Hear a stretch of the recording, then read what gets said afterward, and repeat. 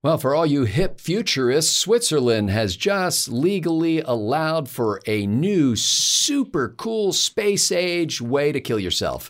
Hi, I'm Scott Ott with Bill Whittle and Stephen Green, and this episode of Right Angles brought to you by the members at BillWhittle.com. Gentlemen, it's called the Sarco Suicide Pod. It looks like what you would think, who's that guy, Bill? Syd Mead? It's a coffin that Syd Mead would have designed. In fact, exactly like Syd Mead. I've got one on the wall. It looks identical. It is a super slick space capsule looking thing that if you want to kill yourself under their legalized suicide or assisted suicide law, you can actually have this pod towed out to a place where, you know, the middle of a forest, out by a waterfall, in a grove of trees with hummingbirds flitting around.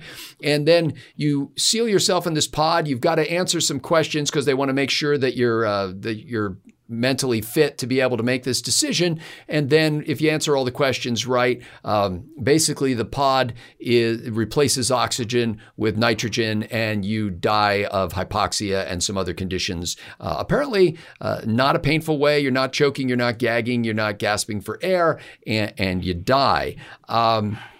Stephen Green, I guess I just wonder what kind of society we live in when not only this company that's making the Sarco Suicide Pod comes up with this idea, but the government of Switzerland decides it's time we make suicide sexy again.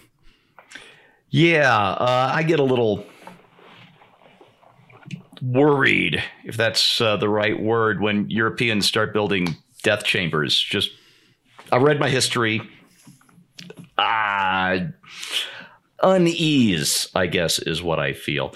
I have such mixed feelings about this. Legalized euthanasia troubles me. On the other hand, I have a very difficult time judging somebody who is at the end of their rope, whether it's a lifetime of depression or terminal illness, making that decision on their own. It's one of those issues where I would rather just keep the government out of it to the greatest extent possible and let people make their own decisions, even if I think those decisions might be wrong, a sin against God, whatever it is you want to call it. It's maybe not my place to judge, right? And not only do I want to keep the government out of it, it's such a touchy, awful issue where it's really impossible to know what's going on inside the brain or the soul of another human being, that I would really rather keep the issue out of the public eye. I don't know if this kind of publicity, this kind of a cool device, is going to inspire somebody who isn't actually at the end of their rope to just say, you know, I'm having a bad day. I've had a lot of bad days. I'm just going to get in the cool looking sexy box, when ordinarily that person would tough it out and end up leading a longer and happier life. Again, I don't want to put the burden or the presumption of my judgment on somebody else. I just don't think it's a discussion we need to have out in public with this government imprint of acceptability on it. That's interesting, Steve, because the Yahoo News story where I found this, at the bottom of the story in italics, it says, if you or a loved one are struggling with suicidal thoughts, please reach out to the National Suicide Prevention. So I think even the editors who published this thing, realize that there's a risk here. Bill, you know, we've discussed this issue of euthanasia before, but what's fascinating to me about this story is really the inclination of humans to say, okay, well, people are going to do this. I see a market here. I see an opportunity. You know, why lay around in a drab clinical setting or in the bed that you've been sleeping with your wife in for all these years? Why sully that? Why not get a super cool looking space pod and go out and sit in the woods and have that be your final memory before, the game over sign comes up? What is it within humanity that has this kind of fascination with death that somebody would spend all this development effort and making these prototypes and the funding source that had to come in behind it and the selling of it all.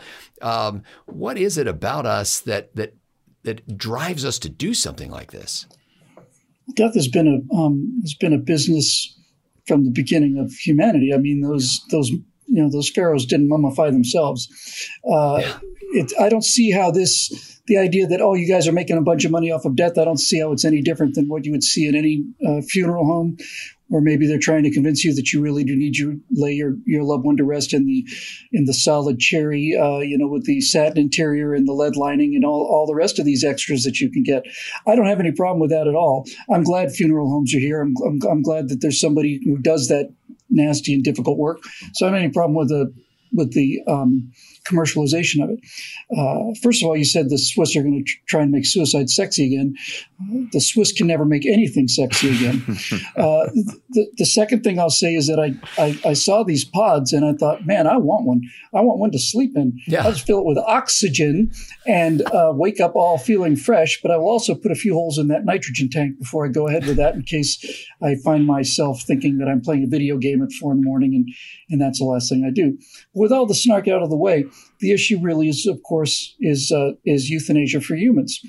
I had in July lost a cat that I loved very, very much, and I decided that I was not going to take this cat to the vet. I wasn't going to make that trip. I was just going to let this happen naturally. It's been happening naturally from the beginning, and finally came to the point when I said, I just can't take this anymore, and this isn't right, and I can do something about it. So the vet came over and put the cat to sleep, and I think that was the right decision. But I also saw from Sweden a video of a man sitting on a couch with his wife and a thin woman with white hair handing him an amber shot glass and basically said, when you drink this, you'll die. He was in pain. He was in a lot of pain. He was there with his wife and so on. And so the guy looked at it and she said, are you sure you want to do this? Yes, he drank the liquid, started to get drowsy, fell asleep. Then he's dead. And I thought there's something really, really wrong with this. Really, really, really, really wrong with this. And I don't know exactly how to explain it, but I just feel it in my guts. I am not in terminal pain, and I am not in that position. And I'm with Steve on this. It is not for me to judge anybody else in that situation at all. The only thing I can do is control my own life. And so I hope that if I ever find myself in that kind of situation, I will find the inner strength to tough it out and let God decide when I'm going to leave and not pull that trigger myself. There's something fundamentally wrong with it, and I can give you 1,000 reasons why it's the right thing to do, the kind thing to do, the human thing to do, the humane thing to do. I did it for my cat, all the rest of it. I just can't. I can't isolate what it is about that felt so wrong watching this guy drink this liquid, knowing that's it. This is it. So I just close this by saying it is a measure of a society's respect for its living citizens that is determined by how it feels about human death. And you can put abortion into this category as well. When human lives become no different than animal lives or no different than tissue samples, when there's essentially nothing magical about being human, when there's nothing spiritual about being human, it's just another medical procedure, it's another biological procedure, it's another comfort, right? It's another easy way of doing things. Then I just greatly fear for the future, and for some reason the Swiss seem to be the perfect people to do this kind of thing, because there's an antiseptic quality to this that I find really horrible. You would think you would want it to be antiseptic, but for me, no. I think I'm just telling you what's coming into my heart.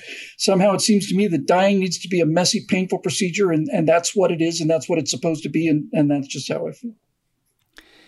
When I first saw the picture of this Sarco suicide pod, I didn't associate it immediately with a headline, and I thought, hey, what's that? That's a cool thing.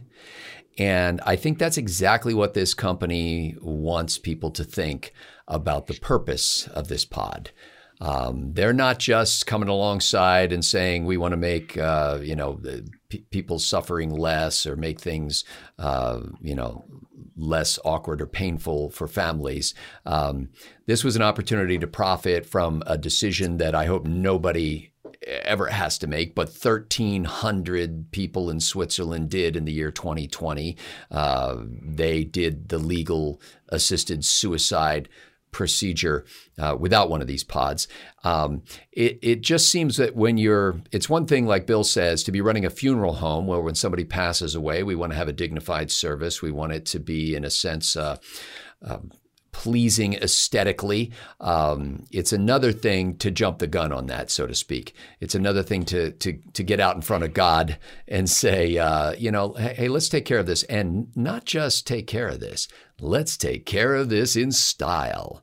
That it just seems to represent a kind of a sickness in us that would take that kind of twisted act that's horrifying to contemplate and say, let's make it sleek and beautiful. Let's make it like a Tesla. Let's make it, let's put a little swing into this.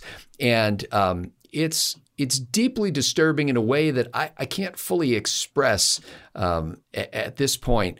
But, when I saw the thing, I thought, oh, is that some sort of like individualized space capsule?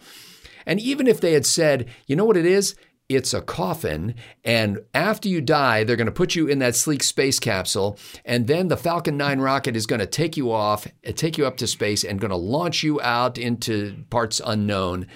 That actually wouldn't have been a terrible thing in my mind. I thought, yeah, if you got the money and you want to pay for something like that, I think I feel sorry for future, astronauts who stumble upon you when you're floating through space and go, hey, look at this, let's rescue that guy. Oh, this one's not fresh. So I just think that it should spark us to think about a couple of things. Number one, the value of life itself and how precious that is. Number two, the source of life and where we get this life force. Number three, you can't help but think about it when you go to a funeral about the impact of death. And if anything, I hope that seeing this story will cause a lot of people to contemplate issues like that deeply, but definitely do not put a down payment on the Sarco suicide pod. If you do, don't tell me about it. For Bill Whittle and Stephen Green, I'm Scott Ott. Thanks to the members at BillWhittle.com for making Right Angle possible.